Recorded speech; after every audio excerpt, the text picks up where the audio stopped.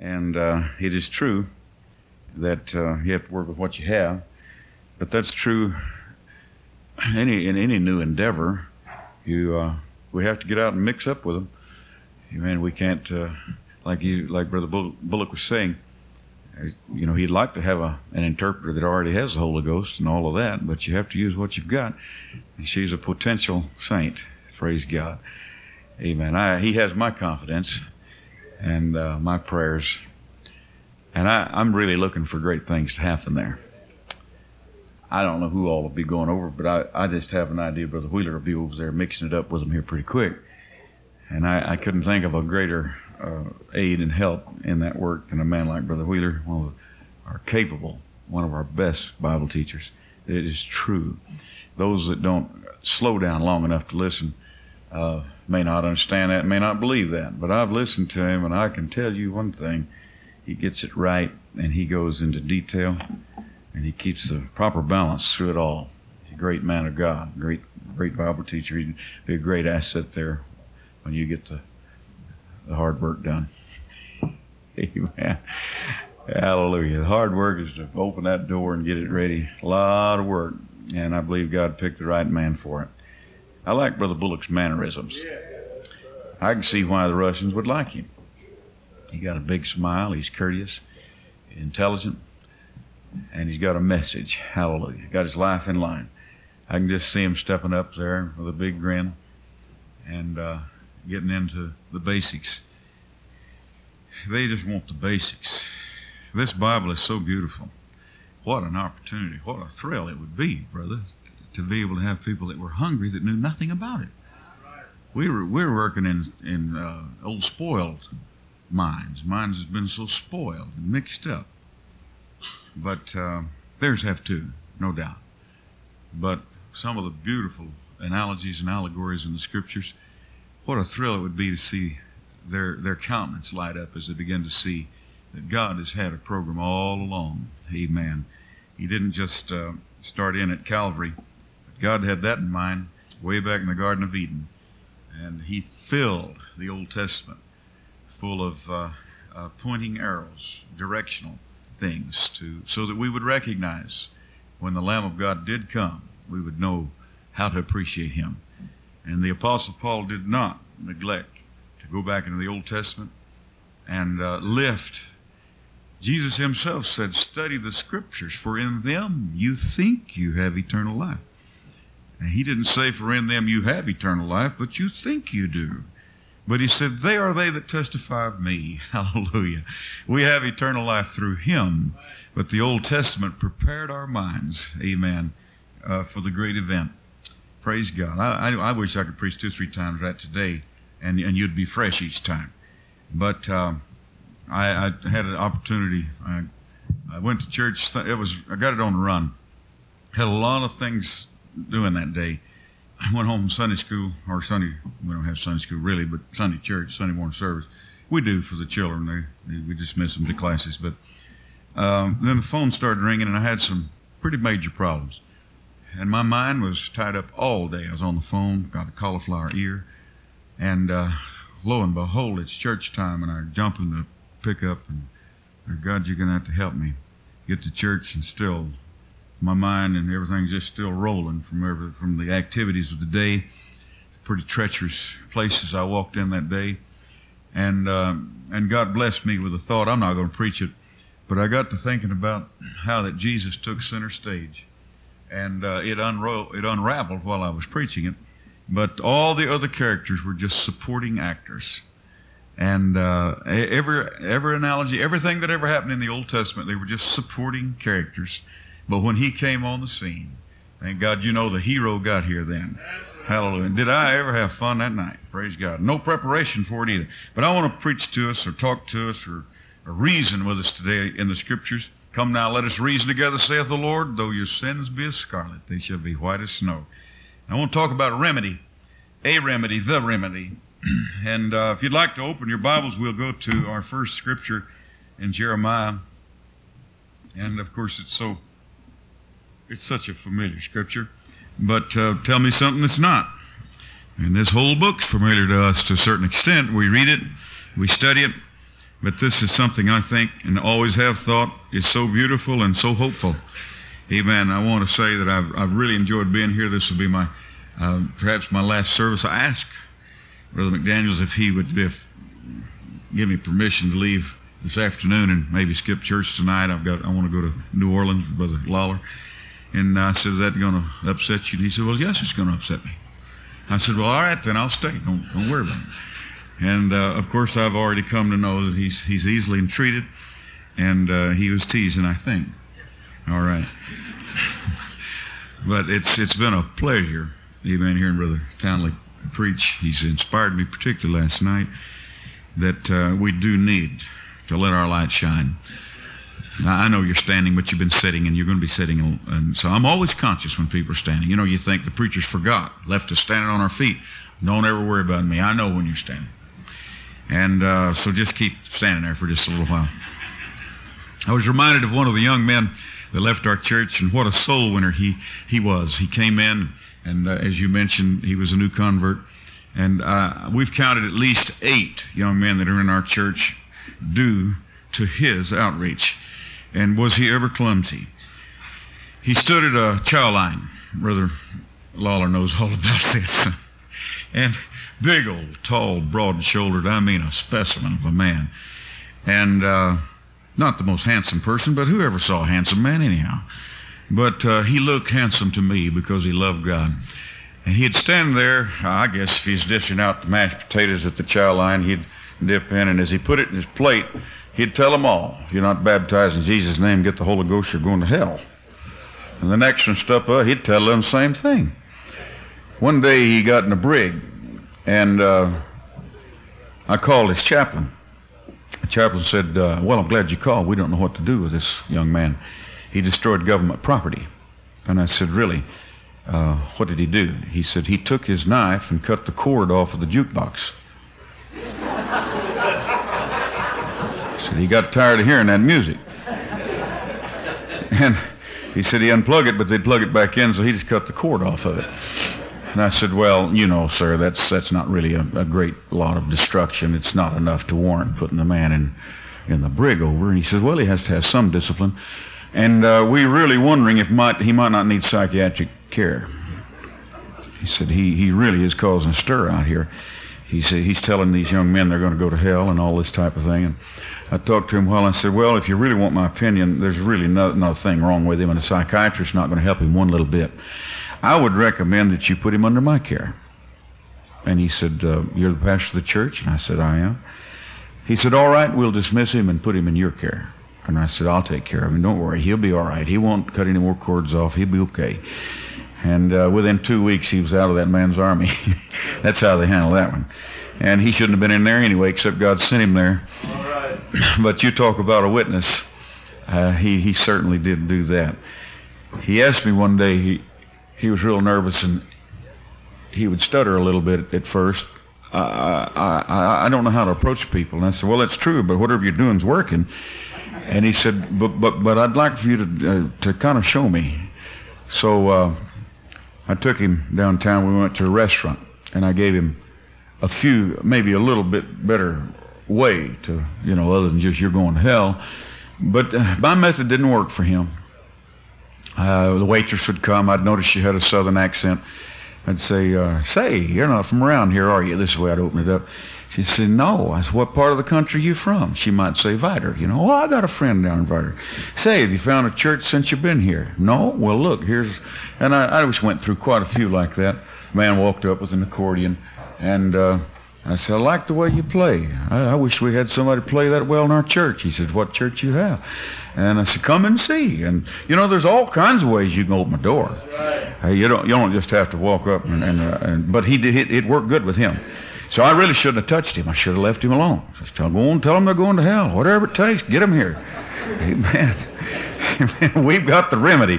And I want to talk about the remedy today. I really appreciate that, brother, and all your preaching. I love that inspiration he has. And I believe it comes from a pure intention and pure motives. And we've been blessed this week. Amen. And it's not over yet. Hallelujah. He promised us that, I forgot what he said about dancing, some kind of a dance he named. The Cuckleburr. Huckleberg? Is that the reason you're leaving early? No. I've been watching Cropper,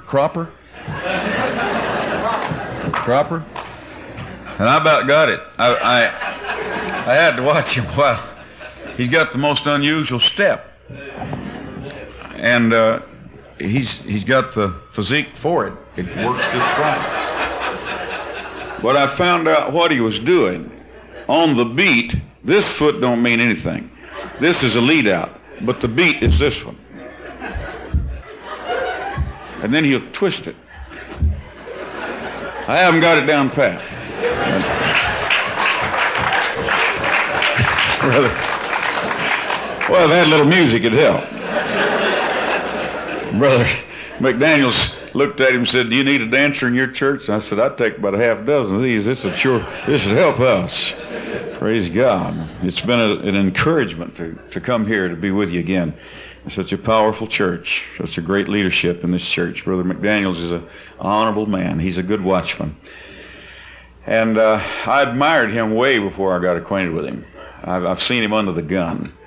And if he preaches self-control, and if he preaches watching your poise and watching your facial reaction to when you're in opposition, if he preaches it, I want you to know he practices it. I have seen him under bombardment, and I watched his spirit, and I envied the ability that he had to remain calm and sweet. Now, you've probably seen another side of that. I understood that. I won't go into that. He does occasionally break his pattern. Amen. But this is a great church, and it's a great privilege, and we just considered it an honor to be asked again to come. I'm always disappointed in myself, and I never feel like I've done what I wanted to do, but I think I could say that probably for all of you. We always feel that way. I'm sure Brother Townley goes home at night after doing what he does here. He probably goes home kicking himself, wondering why he didn't say this or say that. And his wife might even do what mine does. Well, why did you tell him that? Why did you leave that scripture out? But I tell her, I said, it's a whole lot different being out there with the leather in your face and sitting in the corner. Amen. You know, the trainer can tell him, you know, while he's slapping him in the face and pouring water on his head and all that kind of stuff, trying to get his eyes from not to be crossed. Get your left hand in his face. Get your left. Yeah. But you don't understand that. You don't understand the situation. So we're going to try to not worry about anything today, and just I got plenty of time. I've never taken my full amount of time. I might take it today. Go ahead. Got an hour and 15 minutes. That'll be plenty, really. Maybe, hopefully.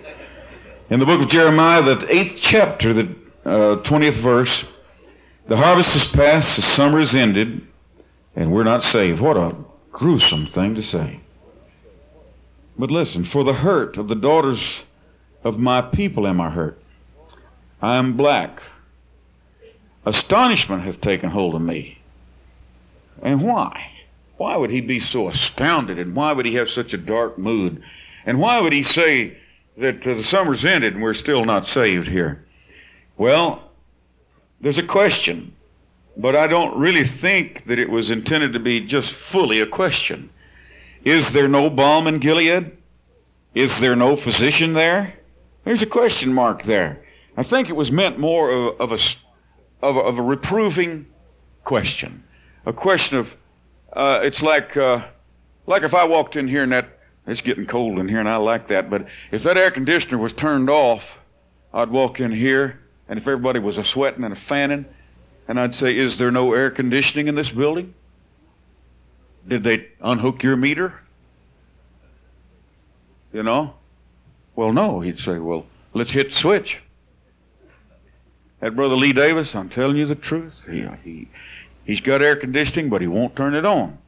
You go to his church, there'd be 400 or 500 people in there. I mean, miserable. Why don't he turn the thing on? Is there no air conditioning in this place? He don't like to see that meter whirl, I think. But is there no balm in Gilead? Is there no physician there? Why then is the health of the daughter of my people not recovered? Why is the health of the daughters of my people recovered? If there's no physician, if there was no balm, then we could understand why you're sick. But if we have a physician, if we have balm, then I can't understand why. And so I want to talk about, we have some medicine. We have the remedy. You'd like to be seated in the name of Jesus. Hallelujah. I looked up.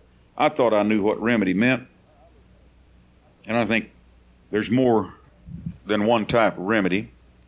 If it's a sickness and if there's an illness and a disease, then we're looking for some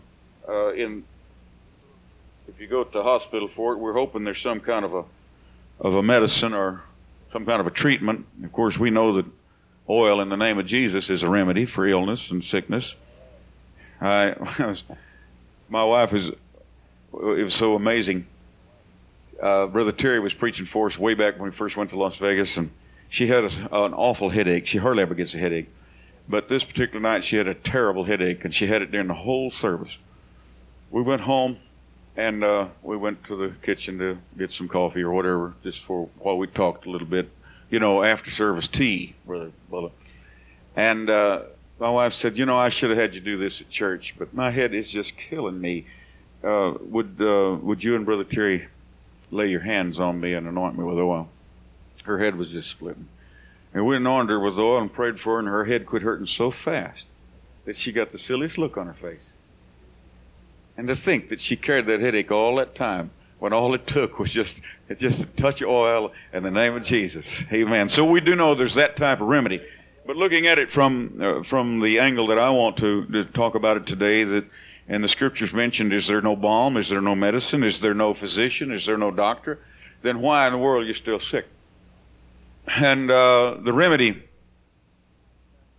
I got acquainted with hospitals when I was just a kid. My dad died when I was 7.5 years old, and Mom was a widow, and she'd done very well with widow's pension, and we didn't really. I wasn't stunted, I don't think, but we had gone to the coast down in Southern California, and me and my cousins, we got down. We went where we wasn't supposed to. We went down to the pier, and we weren't supposed to be there. And we were running across the boats, jumping from one to the other, and somebody hollered, "Hey, you kids!" And it scared me. I knew I wasn't supposed to be there, and he knew he wasn't supposed to be there. And so we split off running, and there was a fence. And the fence was fairly high. For me, it was real high. Probably wasn't but about that high, but I ran and kind of hit it with my feet and jumped and throwed my hands up on these old boards. The boards were up like this. And I didn't take time to look, but in the top of all these boards there was nails driven to keep the seagulls and things from landing on there. And my hand went over one of those nails, and it went almost through my hand. And then when I went on up, it tore it pretty bad. It's this hand, and it left the flesh just came out, big gob. And I went home, and they poured kerosene on it, coal oil. That was the medicine of the day. And I don't remember it burning or anything, but it was supposed to be an antiseptic to kill germs, I suppose. And they wrapped it up, and we got in the car that night and drove home back to Bakersfield. And the next morning, it was all swollen and red, and it looked bad. And so we went to Kern General Hospital because that's free. And I'll never forget, and it wasn't quite 8 years old, but I remember the corridor.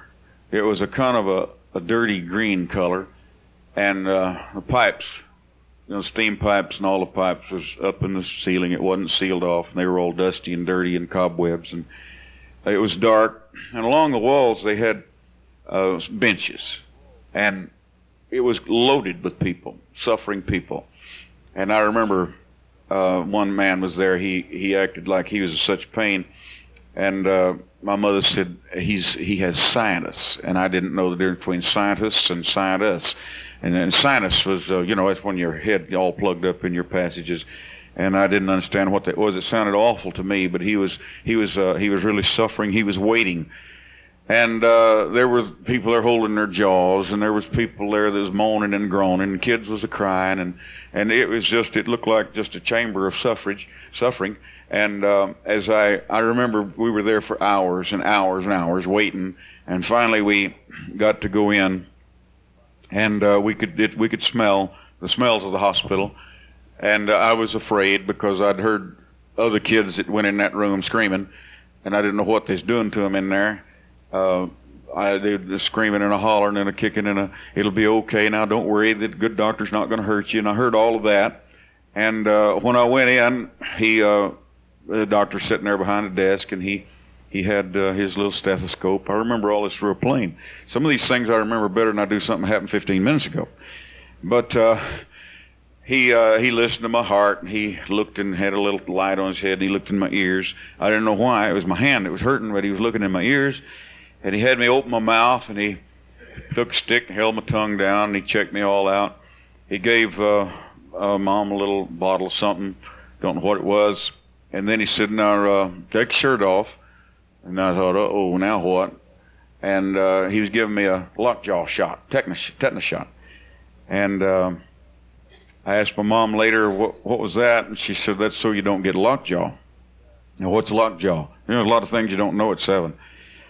And she said, that's when you get a disease and it settles in your jaws, and your jaws will clench shut, and you can't open your mouth, and you can't eat. And I said, well, how do you eat? She said, you can't. And, well, can't they do something about it? No, there's nothing to do about it. Once you get lockjaw, you're going to die. And so I was glad I got the shot.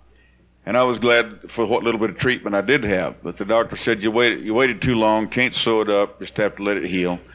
And that was my first experience in the hospital. I've had very few experiences in a hospital, except I know where all the emergency rooms are now in our city. I know where all the family waiting rooms are, and where all the surgery rooms are, and all the recovery rooms, and I know where all of them are. But thank God I haven't been one of their victims. God has spared me all this time, and hopefully He'll spare me to the very end. But hospitals they're there to help. And hopefully they'll have the remedy. I've read a lot about medicine. I've read a lot about hospitals and doctors.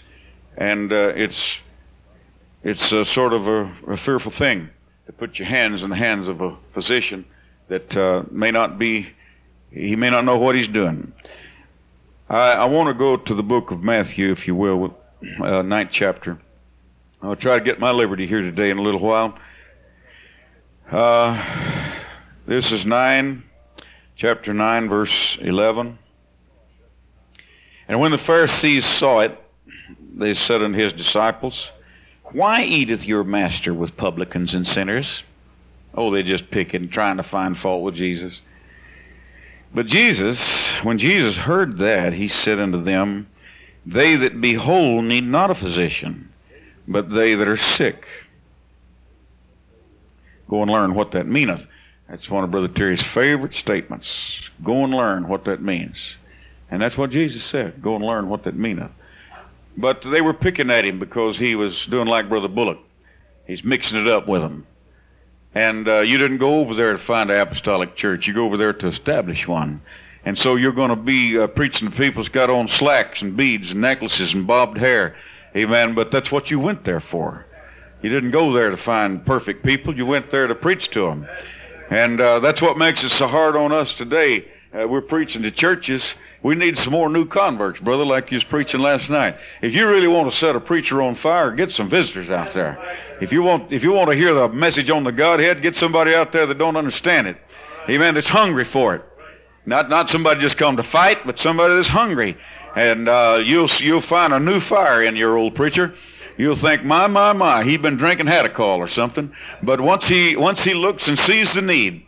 But Jesus, when he came, he didn't find saints. He didn't find redeemed people. He came, he found sinners. He found sick folks. And in fact, those that were questioning him were among the sickest.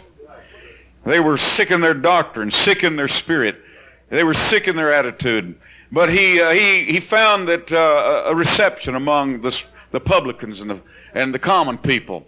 They were looking for healing, and they wanted to hear his words, and they wanted to hear something new and fresh and hopeful. And of course, he was criticized. Why does your master eat with the publicans and sinners? And Jesus said, I didn't come to the well. He didn't come for that. They that are whole need not a physician, but they that are sick. Amen. We come with this message. This is a sick society that we're living in. And since we're not out on the street and we're not talking to people like you're encountering, fresh, new, but we're preaching to one another. That I didn't come, I'll just use Jesus' words and kind of paraphrase it a little bit. I really didn't come to preach to the preachers, although I feel your presence here. And anybody that preaches where there's several preachers in the congregation, you can't say that you ignore them. There's a spirit that emits from the ministry. It's not necessarily critical, but you know that they're listening carefully. And so you want to kind of part your hair and brush teeth. You want to make sure you get it right because they're listening very very carefully. And but I have found that saints listen very carefully too. But we have to ignore, as it were, the spirit that emits from a congregation and go ahead and admit the facts that we know that there are needs here today, regardless of how well you look in an outward holiness aspect. And we do appreciate that. And it's a great encouragement for us to go home and lift the standard high and hold it there. And but we also recognize a lot of good qualities about this church. Most of you here on time, and you pay attention, and you're not running in and out. And there's just a wonderful qualities here. But I believe there's needs here today. There's something about treating little children that they have special training for that. The pediatricians, they talk to the mother a lot, and how has he been acting, and what made you bring him in.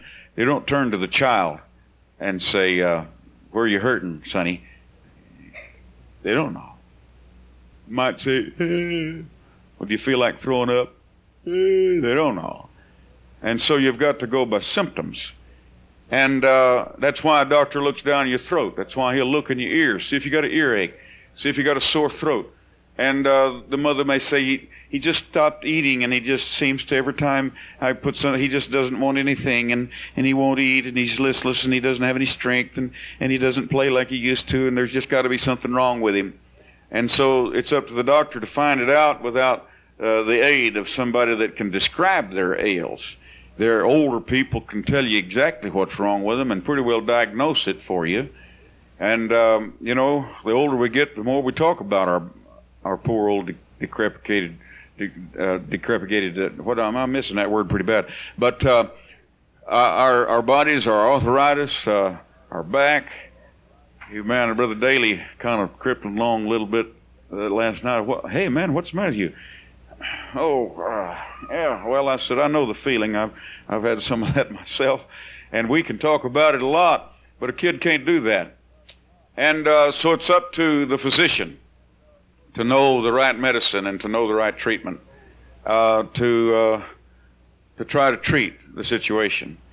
And if someone does come to us and say, I'm under conviction, that's rare. If a sinner comes and said, I've been under conviction a lot, God's been dealing with me, that's rare language for a sinner.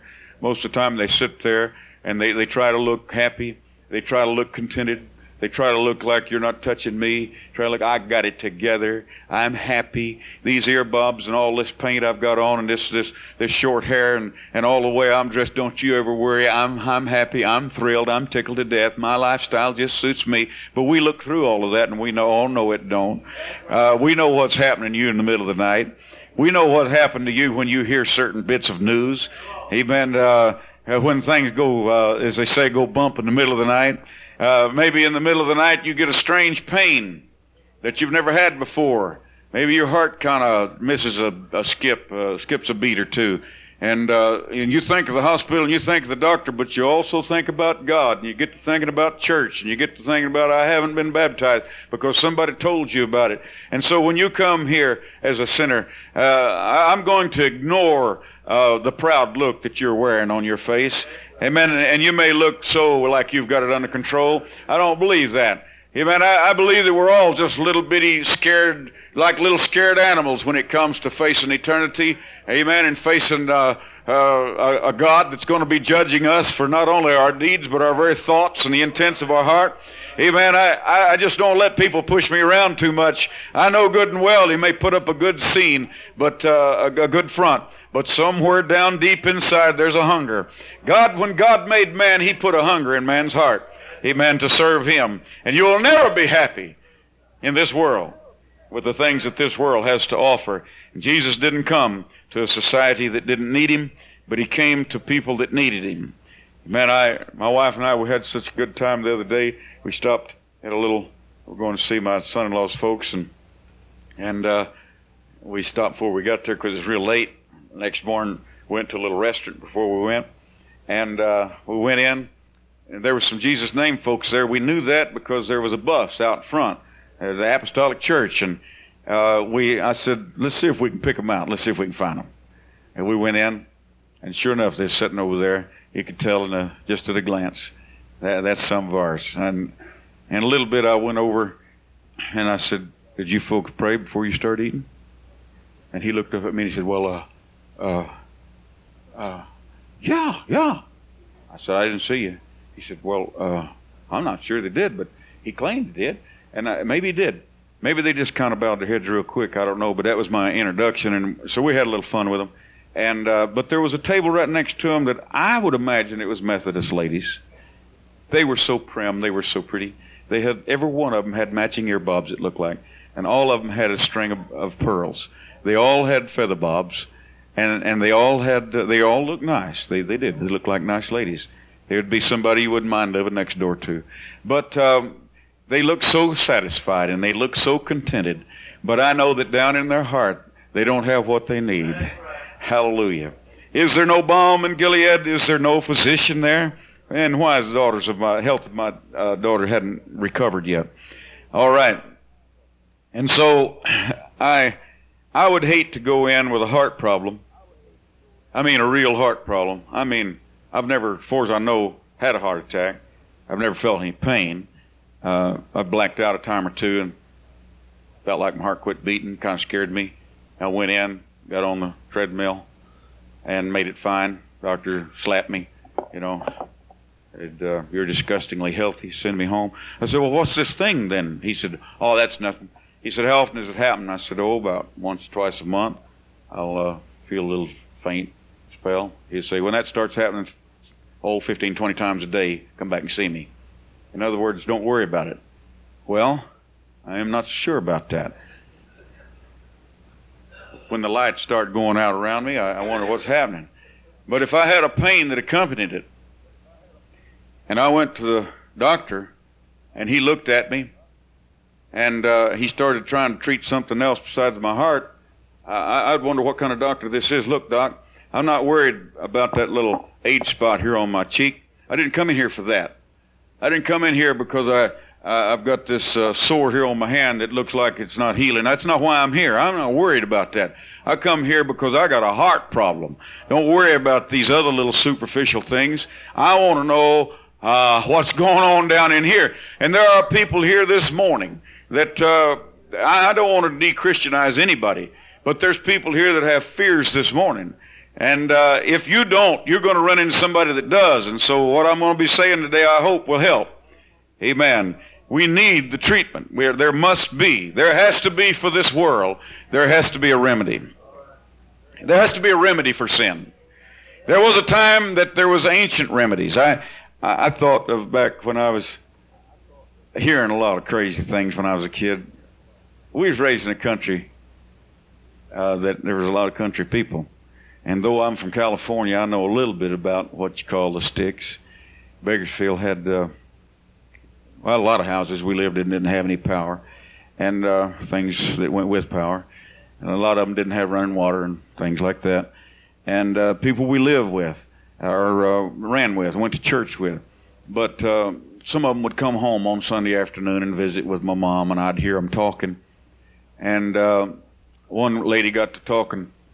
They got to talking about home remedies, and some of them I was already acquainted with, the coal oil treatment, and then Mom used to make a mustard plaster, and she'd put it on something wool and sticky and hateful, and she'd make me wear that, and then over the top of that she'd put something tight, and then she'd cover me up, nothing but it seemed like my nose was sticking out, and get me to sweating, and then that mustard stuff coming up, burning my eyes, and she's trying to get a cold broke up, I guess.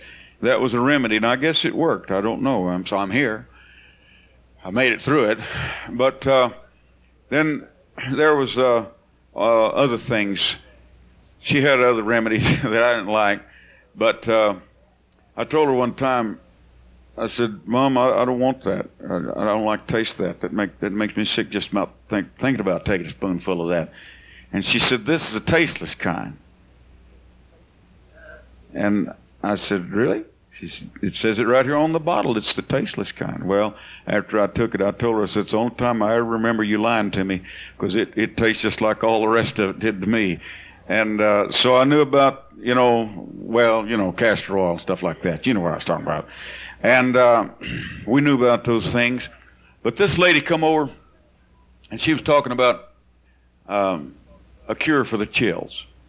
She said, when I was a girl, what my mama did, she said, is she would take the soft part of a biscuit, the doughy part, down inside, and she'd roll it up, and she'd put a bed bug right in the middle of that.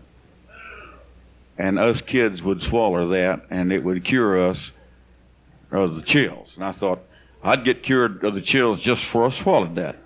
I think I'm doing fine, Yeah. I never saw a bed bug myself. I've never seen one, but apparently she had seen them, and maybe somebody here has seen them. I've seen bugs, but I've never seen a bed bug. And so there's a lot of strange home remedies. And thank God that we have some new remedies that seem to work a lot better. I'm not preaching medicine. If you don't believe in going to doctors, then you just follow the leading of your pastor. That's fine. And I tell you one thing, you can save a lot of money and you can save a lot of heartache, and you'll be a whole lot better off if God would heal you. But they have, there was a sulfa drug at one time, way back. And then they used quinine a lot. And there's people today that's blind because you took too much quinine. Some of those home remedies would kill you or make you go blind or deaf or whatever. But I remember when penicillin, we started hearing about it. Man, it was the cure-all. I injured myself one day when I was working. I cut myself pretty bad. And the doctor gave me a shot of penicillin, and I had a reaction to it. And I found out that even some of the cures can nearly kill you. And so I've never had any more since. My wife can attest to the fact that I suffered for months with that. And every time if I do go in for anything, I let them know right off, I don't want no penicillin. Why? Well, I have a reaction to it. Okay, don't worry, you won't get any. So then they come up with polycillins, and then they come up with antibiotics, and they've got all types of things now, and they do seem to help. I like the modern medicine better than I did when the barber would bleed you. I think a lot of people died that might have lived if they just hadn't bled them, because if you're anemic, you sure don't want to lose any blood. But there are modern remedies that I like a lot better than I did some of the older ones. Some will swear by the older remedies, but the newer remedies, I think, are more, they're just more effective. In the Old Testament, men were sick then too. And I want to get away from bodily illnesses, and I want to talk about how that the conscience was alive in the Old Testament just like the conscience is alive today. But they were operating, as it were, in the dark ages. They were using the bed bug treatment, as it were, and they were using sulfa drug and quinine, and they didn't have what we have today. I'm glad I'm living in an enlightened age. I'm glad that we have a remedy. Amen. I'm glad that we have a cure. And it's a great thing, amen, the cure that we have today. I'd like to read Hebrews chapter 9 and verse 9. We'll just go straight to the verse.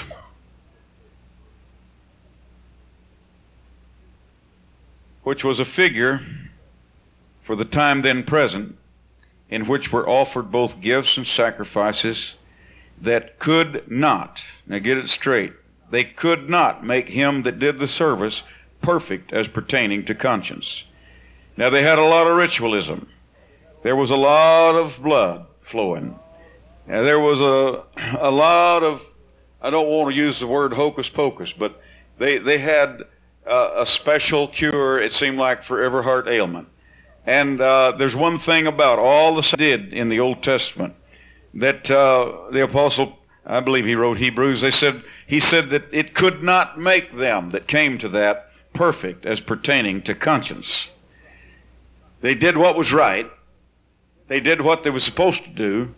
They did what God told Moses to tell them to do, but somehow it just didn't do the job. It's like they had an advertisement when I was a kid about, they had Duz soap. Anybody remember D-U-Z? Was it double Z? D-U-Z-Z? The advertisement was does everything. But it wouldn't wash away sins. Wouldn't take out a lot of stains either, but they said it did. They said does everything. And the law, that's the best they had. If it was an ancient, antiquated remedy, that's the best remedy they had.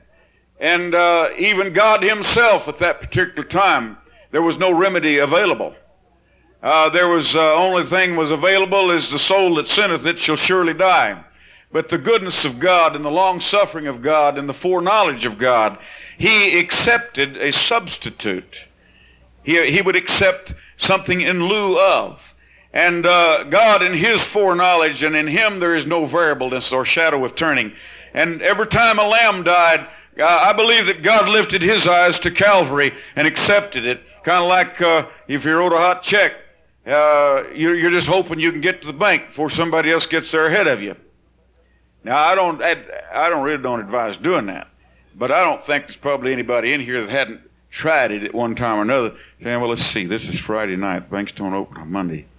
I got to be there Monday morning at 10 o'clock. That's Friday. I got to be there when the bank's open.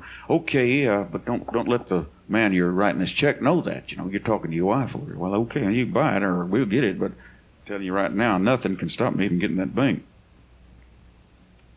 So we smile and write the check. And we wrote a check on an account that didn't have any money in it. I don't think many of us do that very often, but I think probably everybody has at one time or another. Maybe I'm the only one here that's ever done it. I don't know. I doubt it. And you can sure get in trouble doing it. But God accepted the blood of a lamb and the blood of an innocent victim, knowing that nothing was going to prevent him from getting there Monday morning. But there was something lacking in that remedy. There was no real power in it. It was contingent upon a better day, contingent upon better blood. Hallelujah. And if Jesus Christ hadn't have come and died, every one of those sacrifices would have been totally in vain. They without us would not be made perfect. Oh, hallelujah. The old remedy worked, but it lacked one thing. There was something dead about it. There was something that it just didn't have the zing that it needed to have. Because men could think, and they could look, and they could reason, and they could think, I'm the one that sinned. Why did that lamb die in my place? It never made sense. And somehow they went away still feeling guilty, still feeling burdened, still feeling their conscience was not clear. But I'm reading what the Bible said. The Bible said that. Did you hear? I read it. It said it could not make him that came to it free as pertaining to their conscience. The old remedies were wonderful things, but it didn't quite get rid of the germ. I want to go to Leviticus, the 14th chapter. We'll just briefly go over one of these remedies that they had. I think it'll be verse 4.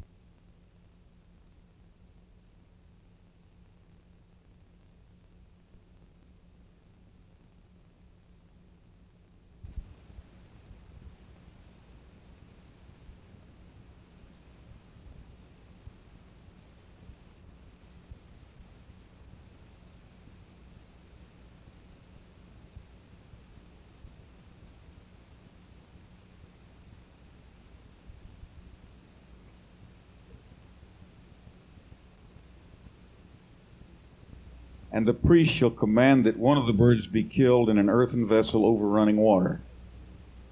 As for the living bird, he shall take it and the cedar wood and the scarlet and the hyssop, and shall dip them in the living bird, in the blood of the bird that was killed over running water.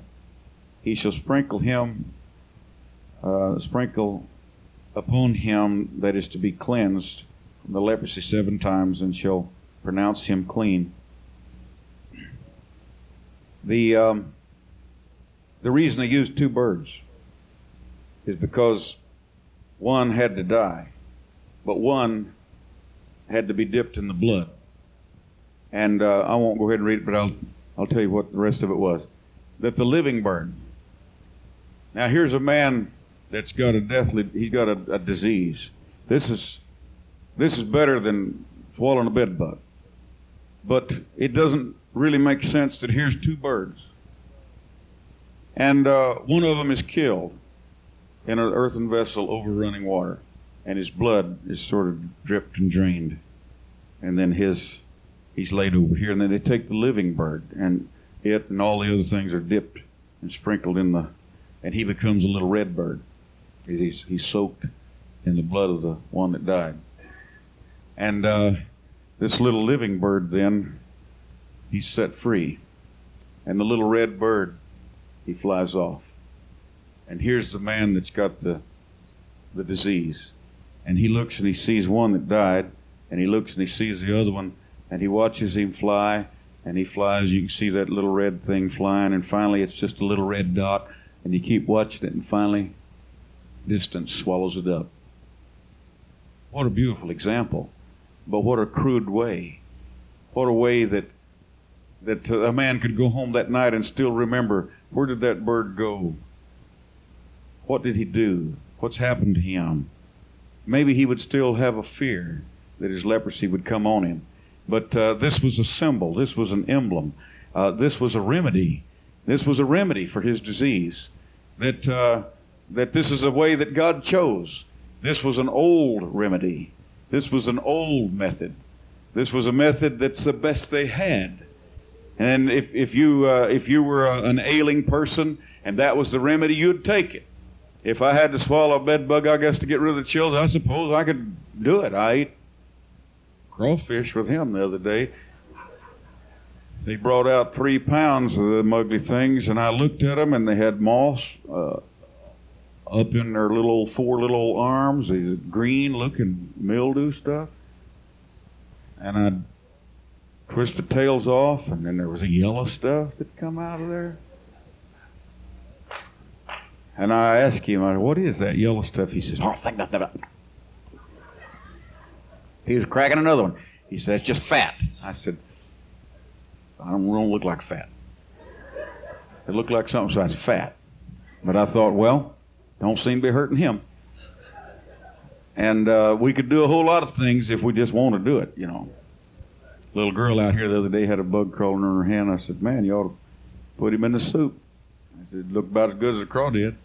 And maybe not near as bad. Of course, if you made him as big as a crawdad, he might look pretty bad. Anyhow, I don't know how they felt, but the Bible said that it didn't set them free as pertaining to their conscience. And here's this a beautiful example, a wonderful type and a wonderful shadow. But you see, they didn't know the rest of the story. You got to understand that we're living on the bright side of the revelation, and they were back there in the darkness of it. And when they saw this little bird killed and his blood put in a little vessel and another bird dipped in it and then set free to fly off, and the priest said, go on home, you'll be okay now. Well, God would back his word, and perhaps he'd be cleansed of that leprosy or whatever it was, but it never did take care of his conscience. It never did really quite do the job. And then we have, that was an old remedy, and it worked, and it was beautiful. And we use it today, and it's more beautiful to us today than it was to them then, because we know the rest of the story. I'd like to go to the next verse that I want to draw your attention to. This will be in the 16th chapter, and I think it's verse 7. And he shall take the 2 goats and present them before the Lord at the door of the tabernacle of the congregation. And Aaron shall cast lots upon the 2 goats, one lot for the Lord, and the other lot for the scapegoat. And Aaron shall bring the goats upon which the Lord's lot fell, and offer him for a sin offering.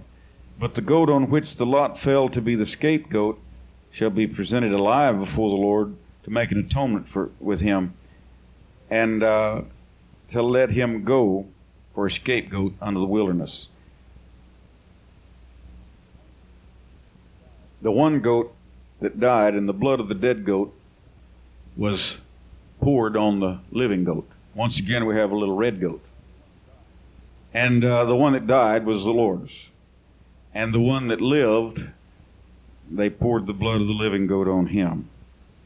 And a clean man would take this living goat and go out of the city, and he would walk over the mountains, down the valley, over another mountain, way out into the desert somewhere, and go round and round in circles and get the little goat lost.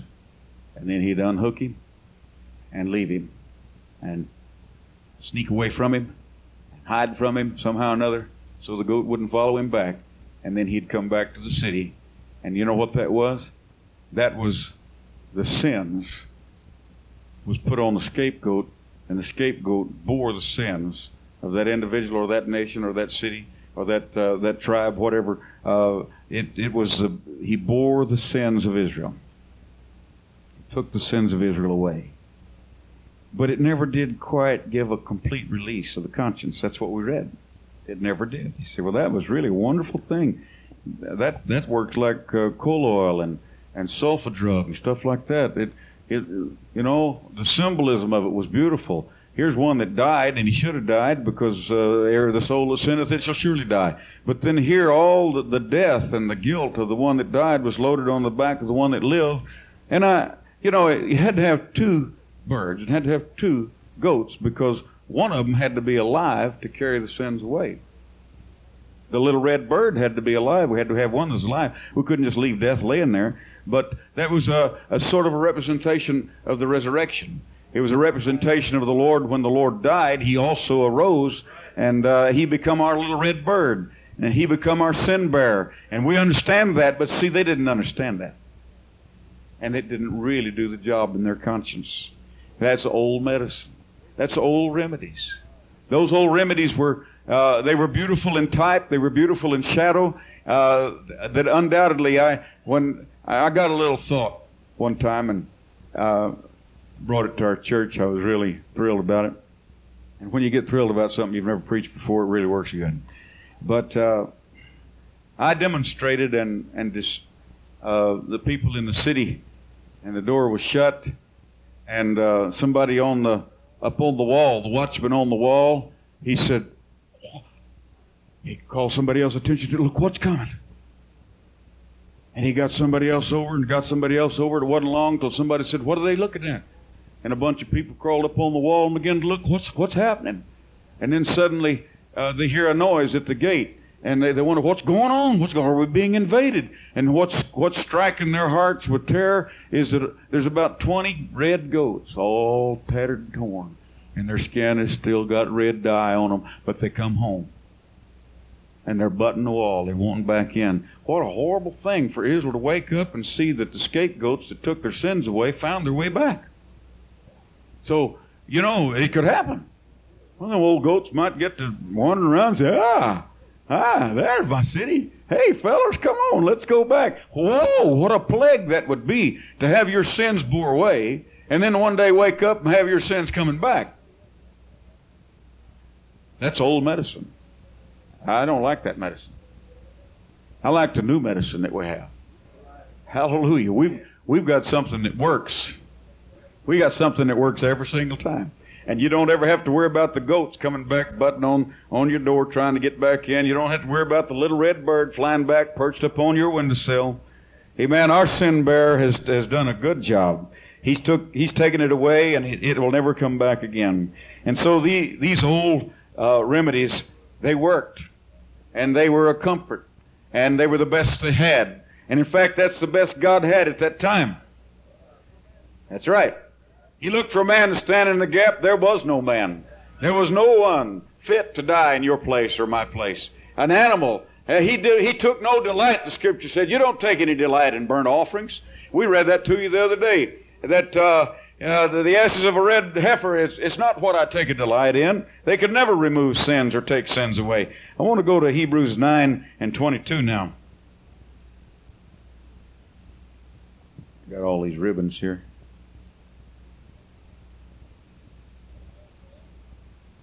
All right. And almost all things are by law purged with blood, and without shedding of blood there is no remission. Not only was it so then, but it's so now. Under the law, everything that you can think of, you just look at it, and it's all purged with blood. And without the shedding of blood, there's no remission. There's no other way. There was no other way that God provided. It was always took blood. Blood has always been a constant. From the very beginning, it took the blood of the innocent animals to get the skins to cover Adam and Eve's nakedness. And then we see it all through the Scriptures. You can see that it took blood in every dispensation. And if you don't like the word dispensation, I guess we could say a section of time or division of time, whatever would suit you. But in every time and every method and every way that God has ever dealt with man, it's always taken blood. Never been a time. And there'll never be a time that it doesn't take blood. Until Jesus comes and wraps it all up and the church is gone and it's all over. Then there won't need no blood anymore. Amen. We don't need a sacrifice. We won't need a red bird or a red goat, and we won't need Calvary anymore then. But we're going to need Calvary until He gets back. Amen. We're going to need His blood. Amen. Not only at the waters of baptism. Somebody, they can really get ridiculous when they're trying to get the Trinities in without being baptized in Jesus' name. And so they go to the tabernacle plan. And they'll say, well, let's see, the blood was applied at repentance. And so if you repent, you'll be all right. Well, wait a minute, that wasn't the end of the blood trail. There never was a time that you were finished with the blood in the tabernacle plan until you got to the mercy seat. Amen. And when it finally hit the mercy seat, then the job was done. But I think it was, we counted them up once, I think it was 27 places. I mean, the priest put blood on his ear and on his big toe and on his big thumb. He put blood all around the furniture, all over the floor. He sprinkled it everywhere. And finally, when he got into the holiest of holies, this was not just blood at the altar. It wasn't just blood at the laver. It wasn't just blood at the table of shewbread. It wasn't just blood at the candles and at the altar of incense. No, it was the same blood, but it was used at every station. Finally, when once a year when that high priest opened that, and it's not in the Scriptures, but they used to say that they tie a rope around his leg, because if he went in there and he hadn't done it all right, God would kill him. And that may be tradition, it may be true. But he had pomegranates and bells on the skirt of his robe. And when that thing quit ringing, they figured he's dead, I suppose. But he'd go in there. Nobody knew what he was doing in there. But finally, when he poured the residue, the remainder of that blood on the mercy seat, the Shekinah of God would light that place up. A cloud from heaven would settle. A shout would go up from the camp. And that was glorious. But that isn't there, nothing near as glorious as what we have today. The Bible said it's much more today. Much more. Oh, hallelujah. Those were old remedies. That was an old type. And that God never did really take delight in the blood of bulls and goats. Only that they represented His own death and His own sacrifice. Hallelujah. But we do know that in the Old Testament, our schoolmaster taught us that everything was purged with blood. And we also learned that without the shedding of blood, there is no remission. There is none. If you want to get, you hear crazy things. One woman said her grandma died, and she said, and I know Granny made it. I know she's saved. Because she was sick for a long time, and her little old sweet head laid there on that pillow all that time. And when she finally passed away, we very carefully took the scissors and opened that little pillow. And there was the prettiest little crown of feathers you ever did see. And I know that crown of feathers represented her crown in heaven. What a flimsy hope. Anybody lay there that long, and the feathers are going to work themselves into some kind of a design, I suppose. That's a remedy I don't want to trust. I don't want to trust that type of remedy. And these slick, slimy, oily preachers on the radio telling you don't have to be baptized, you don't have to have this, you don't have to have the Holy Ghost. All you got to do is believe. You can swing out on that if you want to, but I'm going to go by what the Scripture said. Amen.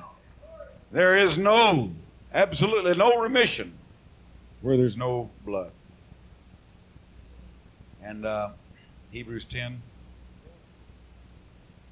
For the law having a shadow of good things, the first verse, to come, and not the very image of the things, can never with these sacrifices which they offered year by year continually make the comers thereunto perfect. It couldn't do it. There was no power there, no strength. For then would they not have ceased to be offered, because that the worshiper, once purged, should have had no more conscience of sin. Amen. Wouldn't it have done it over and over, year after year after year? But in these sacrifices there is a remembrance again made of sins every year. Every year they were reminded of it. Reminded every year. Oh, the consciousness of sin. Amen. What a horrible thing to have to be made aware of it and to be reminded of it time and time again. For if it was possible that the blood of bulls and goats could take away sin, wherefore when he cometh into the world, he saith, sacrifice and offerings thou wouldest not, but a body hast thou prepared me.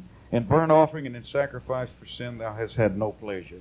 Then said I, Lo, I come. In the volume of the book it is written of me, to do thy will, O God. Hallelujah. When Jesus came, he claimed the volume of the book. The volume would be from cover to cover. It was all written about him. I'm reminded of those two disciples that were walking on the road to Emmaus. And they were so sad and their faces were so long. And somebody resented the other day, somebody referring to a mule. Well, they do have long faces. And in that respect, maybe they had the face of a mule. But they looked so sad. They were walking so sad. Jesus joined them and he said, what manner of communication have you one to another that you walk and you're so sad? And he didn't let them know who he was. He disguised himself, as it were. He had something over their eyes. They couldn't see it. And they said, what? Are you a stranger in these parts and you don't know? Know what? He didn't say he didn't know, you know. Well, how that, Jesus, we looked to him to be the prophet that was going to change things. And he was a prophet, mighty in word and in deed, and our hopes was in him. And they crucified him and put him in the grave. You haven't heard about any of that, huh? Well, let me tell you about it. This is the third day, too. That's why we're sad. And Jesus said, oh, fools, and slow of heart, to believe all that the Scripture saith. We just read here where he said, in the volume of the book it is written of me.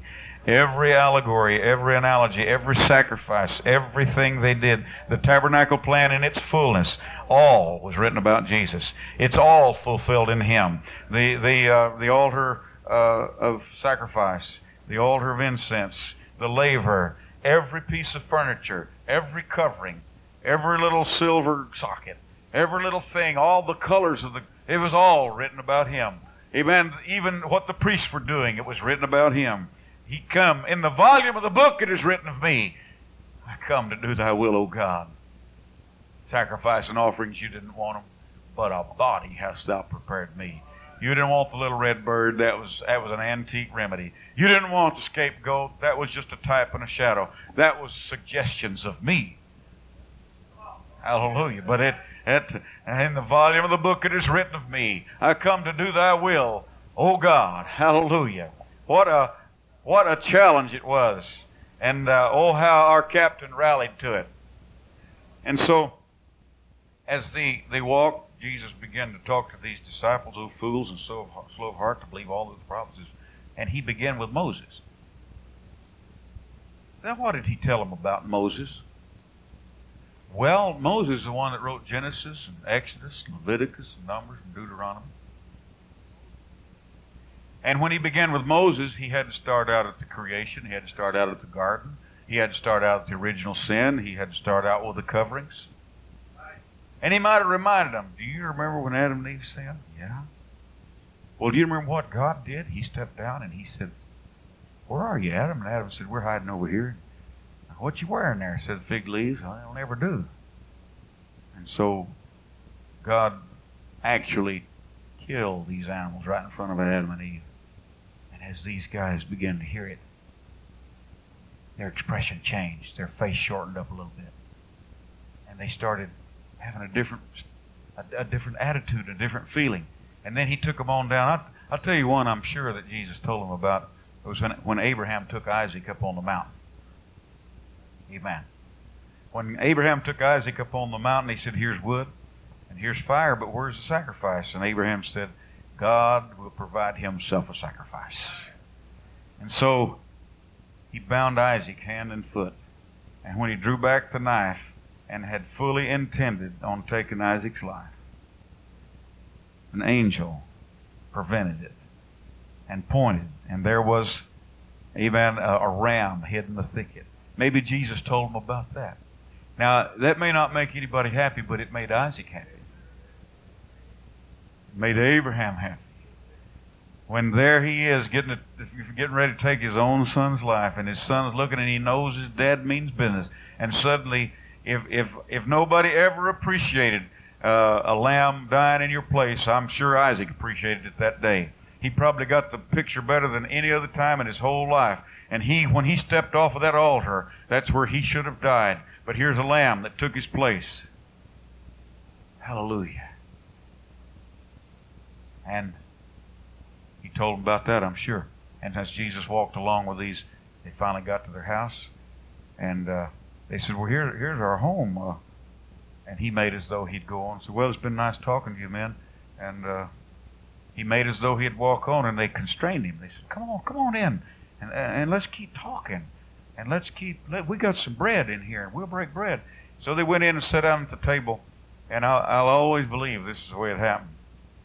That when they put the loaf of bread on the table and they asked him to break the bread, that when he reached up, they saw hands, and they were nail scarred. And when he broke the bread, their eyes were opened, and he vanished out of their sight. Oh, what a spirit was in that room. They saw those nail-scarred hands. And they looked at each other. They were speechless, no doubt. And finally one of them got his wits about him, and he said, that was... Did not our hearts burn within us when he walked with us? Revelation was coming to them. They was beginning to understand why there was a Calvary. Beginning to understand he was the Lamb. Amen. This is better than the old medicine. This is better than a ram, amen, going there and Isaac hopping off. This is better than that. Amen. When our Lamb went on, we all got off.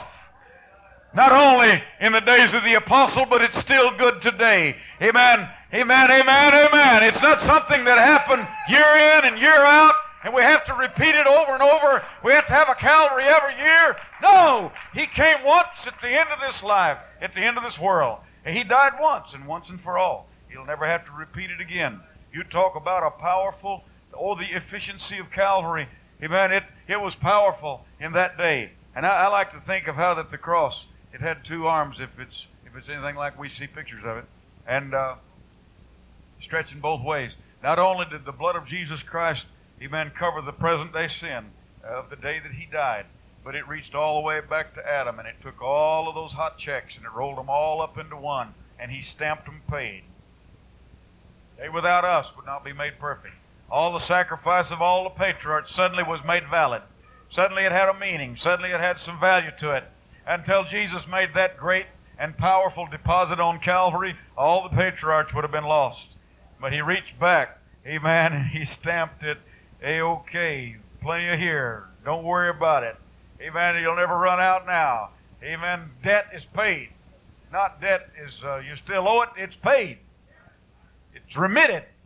When a debt is remitted, it's paid. If a debt is forgiven, that's a wonderful thing, but when it's paid, it's better. And he paid it. He paid it. Oh, hallelujah. I'm glad he paid my bill. He paid my bill. And then that arm reached all the way down to the day that we're living right now. And it's still as powerful today as it was then. It hasn't diminished not one little bit. Hallelujah. The blood of Jesus Christ is powerful. We have a new remedy. I want to go to Acts 10 chapter.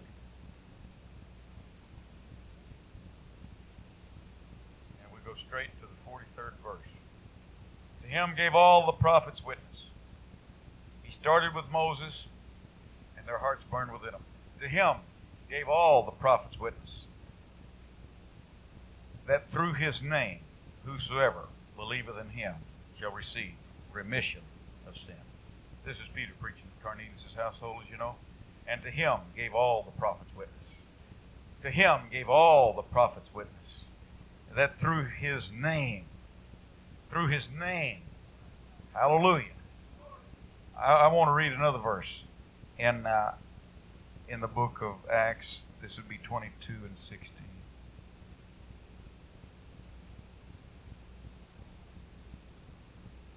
And now why tarriest thou?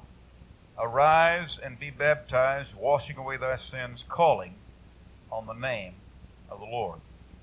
I want to hold those two scriptures and get a third in the book of John, 1 John 1 and 7.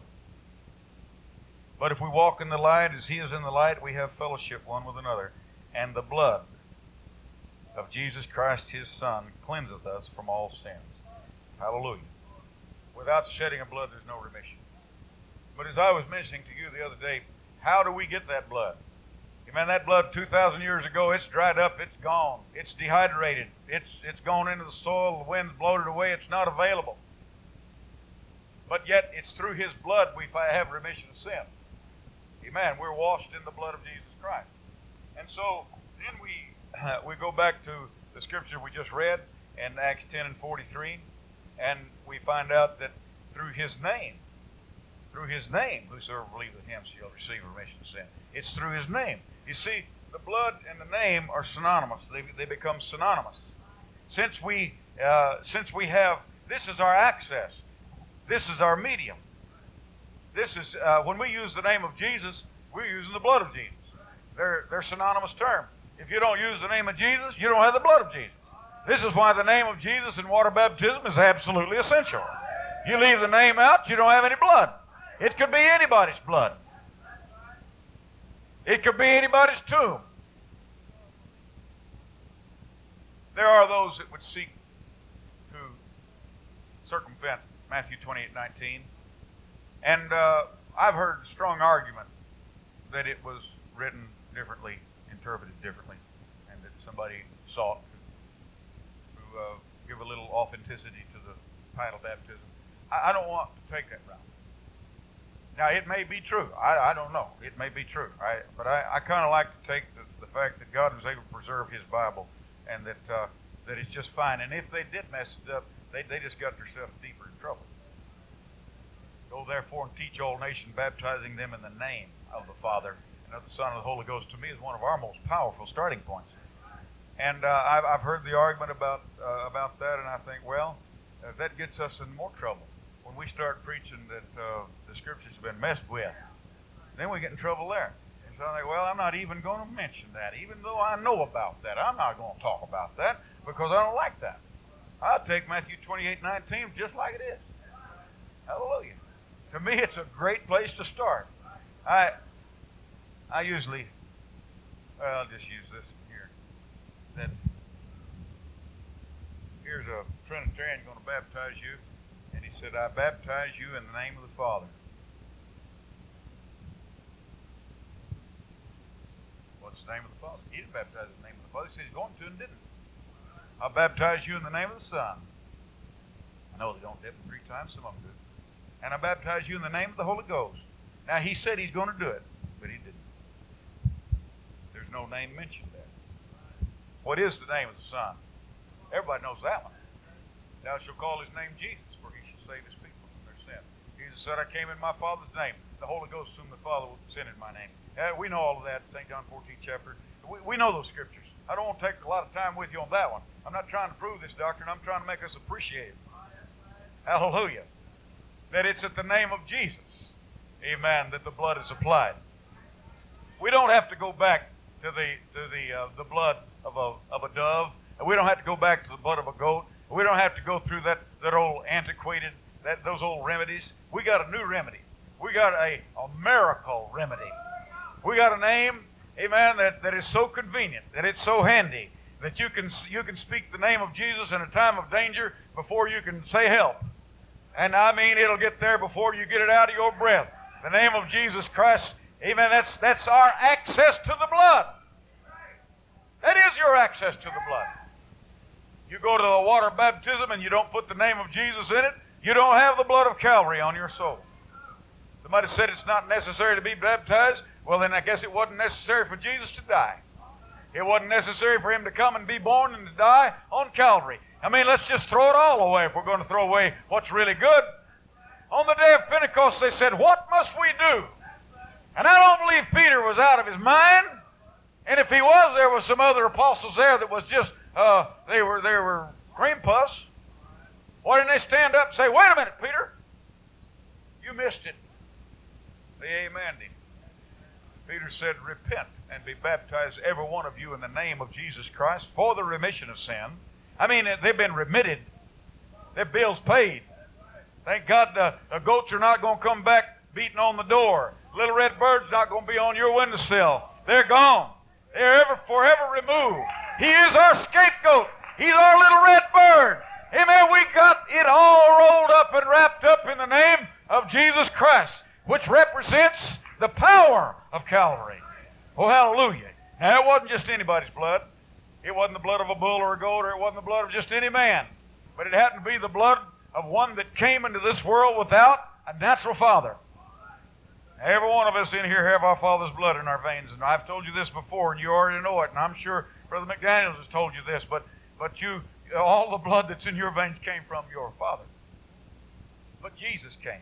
There wasn't a speck, not a drop, not an atom of Adam's blood in his veins. The blood that was in his veins came straight from the Spirit of God. Pure, sinless, stainless, eternal. No death in it. He walked around that receptacle, that little vessel that had the purest thing that this world has ever known, all contained in his body. And all the while he was on earth, there was no guile found in his mouth. Not one time did he sin. He didn't go to Calvary for his transgressions. He had none. He didn't go there because he was guilty with Adam's blood in his veins, and he had to die because of Adam inherited blood death from Adam. No. He was not a descendant of Adam. And I want you to know that if we could dramatize it, I wished I could dramatize it. But no doubt, while Jesus was hanging there on Calvary, that heaven, all the angels, ain't caring about what's going on in hell or nothing else. They're not caring about anything that's going on anywhere. They're watching to see the purest thing that ever happened in the world when they saw that red blood. The blood that represented the debt that every one of us owed. He paid it. In one payment, he paid it. When I think of all the sin that's in the world, they tell me Houston's a wicked city. And I live in a wicked city. Las Vegas has got open sin in it. Very wicked. When I think of Tokyo, Mexico City, Paris, London, Berlin, these great cities, these huge cities, Atlanta. There's places in Atlanta you don't want to be. It's a wicked city. All the sin that went on in Atlanta in one night. It took quite an offering just to cover the sins of Atlanta for one night. But Jesus, he covered the sins, the accumulated sins, the compounded sins, the mountain of sin from the day that Adam and Eve was on this earth. The sins of all the wicked cities, the sins that happened in all the wars, the sins that happened in all the dark places of this world. Not only the sins up to the time of Calvary, but he went on in a projective way, and he died for the future sins of this world. If you think that he paid for that with just out-of-pocket change, I'm telling you, he paid for that with his own blood. But it was plenty worthy. It's the only thing that would do it. But it did it. So I'm going to spend the next 5 minutes trying to tell you something, that we're going to be saved. He didn't fail. we got a remedy. I mean, we got it made. I went to a church one time, and I hadn't been preaching very long, and I was kind of silly. Well, not silly, but I was a little bit reckless. But let's get the right word. I wasn't silly. I was reckless. And I looked out at that congregation, and I told them about Ananias and Sapphira.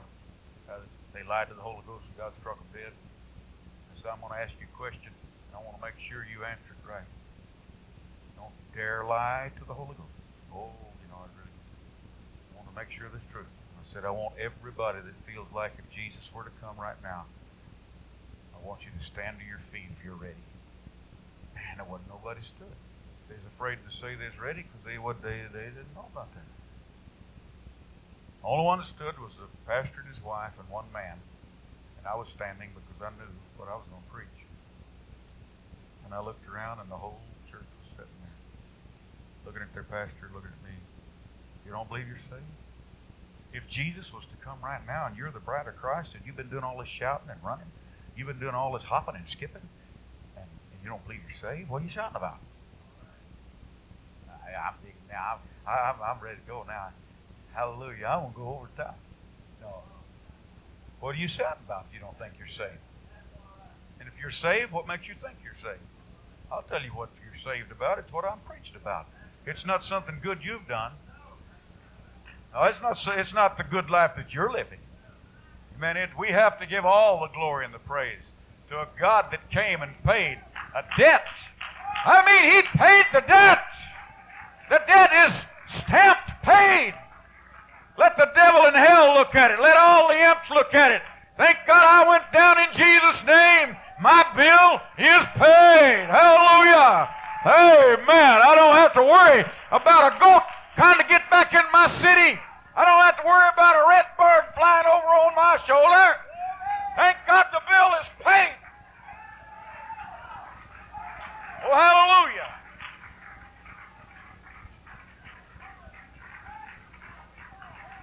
Glory. We got a hope. We got something that we can be proud about. We got something we can be confident of. It's not a weak thing. This is not something flimsy and weak. This is something strong and powerful. Thank God when He come, He didn't come messing around hoping to open up a door. He opened the door. He made it possible. There's going to be somebody in heaven. There's going to be a bride sitting around. Amen, the marriage supper of the Lamb. Somebody's going to make it. Somebody's going to make it. I'll tell you who they are. It's people who have repented of their sins, been baptized in Jesus' name, filled with the Holy Ghost. Without the Spirit of Christ, you're none of His, so you got to have the Holy Ghost. You got to have it. And you got to live a holy life. But after we've done those things, take heart. Take heart. See, yeah, but after I did all that, I've sinned. Take heart. Call on that name. Thank God there's power in that name. You don't have to be baptized again. But you'll never be done with the blood. When you come out of the waters of baptism, you're not through with the blood. You're going to need the blood from that day till Jesus comes for you. There'll never be a day that you'll be finished with the blood. Oh, it may be a tiny little sin, but you're going to need the blood. You might have just got mad and said an ugly word. Ooh, I know that word was still in me. What am I going to do? I'm going to go to hell. No, you're not. You're going to say, oh, God, let your blood wash me again. Hallelujah.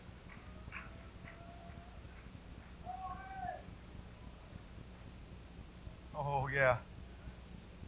And it's so instantaneous. This doesn't take a long process. It's instant. Your heart meets the condition, your faith reaches up. You just whisper the name of Jesus, or scream it, or holler it, or do anything. Write it if you can't talk. Think on it if you can't do that. The Bible said there's a book of remembrance for those that fall on His name. I get such a thrill. My wife got a thrill out of it the other day. She's telling me about her and Sister Alexander and some of the other ladies were talking. And they got to talking about Jesus. And they got to talking about the power of Calvary. They got to talking about some beautiful thing. And I think as my wife said, just think, right now, there's a book of remembrance being written up for us on the 23rd of June, 1994. These ladies were talking about my name. They were thinking about my name. And here we are preaching about His name and thinking about His name. Why? Because all the power of the blood has been invested in His name. Arise and be baptized, washing away thy sins, calling on the name of the Lord. To Him gave all the prophets witness that through His name. And you say, well, then what about the blood? That is the blood. Don't you get it? Come on. Get the cobwebs out of your brain. The name of Jesus is synonymous with His blood. When we say Jesus, we're reaching for the blood. We're reaching for Calvary. Thank God He will cleanse you. He will wash you. He will take your sins, remove them as far as the east is from the west, put them in the deepest sea to be remembered no more. You're on your feet and I'm nearly done, but I want to take care of something while we're right at it. You've heard the scripture misquoted. I'm sure you've heard it misquoted. Let's get it right today. To be remembered against you no more. You say, well, it implies that. No, it implies something better than that. To be remembered against you no more is good. But to be remembered no more is better. You know, I sometimes think it puzzles God when we come confessing something He done forgave us for. I don't know if I've ever offended you, but if I have, let's pretend I have. Let's pretend I've offended you. And I've already apologized. Brother Daniel, you know, last week I already apologized. You said it's all right for me to forget it, but I just can't get it off my mind. Would you forgive me again? Brother McDaniel would look at me and say, just like he did. Uh-huh. Next day I come back. Brother McDaniel, would you forgive me? And you say, uh-huh. Let that go on about 1,000 times. Brother McDaniel said, go on away. Leave me alone. I done forgave you. But I'll tell you what it is. It's an insult to Brother McDaniel. When he says, forget it. I don't hold it against you no more. It's over. That's just a man. And we can say, okay, Brother McDaniel, I believe you. I trust you. And we don't have to talk to him no more about it. But when we go to the Lord and we apologize and we say, God, forgive me. Then the next night we go with the same thing. You say, yeah, but I did it again. Well, in that case, you better do it again. You better go to Him again. But you know what will happen? It won't be long till you get so ashamed you're going to quit doing what you're doing. Or you'll quit asking forgiveness for it. It's going to be one thing or another. You're through or you're through with that. And so I am so happy that we have a remedy. It's not a hope so thing. I don't know a whole lot about Bishop Haywood. He had some good truths. He had some things I didn't like. He said something, I ain't going to go into that. But about the no-light doctrine kind of stuff, you know. And I don't accept that. But he said something in a little article I read one time he had written. And he said, kind of poetic, and he said, pillow my head on no guess. Kind of strange, isn't it? I don't want to lay my head to rest on a guess. Because in the middle of the night, those goats might be trying to knock the door down. Those birds could be fluttering at the windowsill trying to break the glass out. I don't want to pillow my head on a guess. But I want to rest my case in Him. I want to rest my case in His name. Rest my case in Calvary. He did not come and just almost open the door. He come and provided a remedy. There is a remedy. And brother, when you're dancing in the Spirit,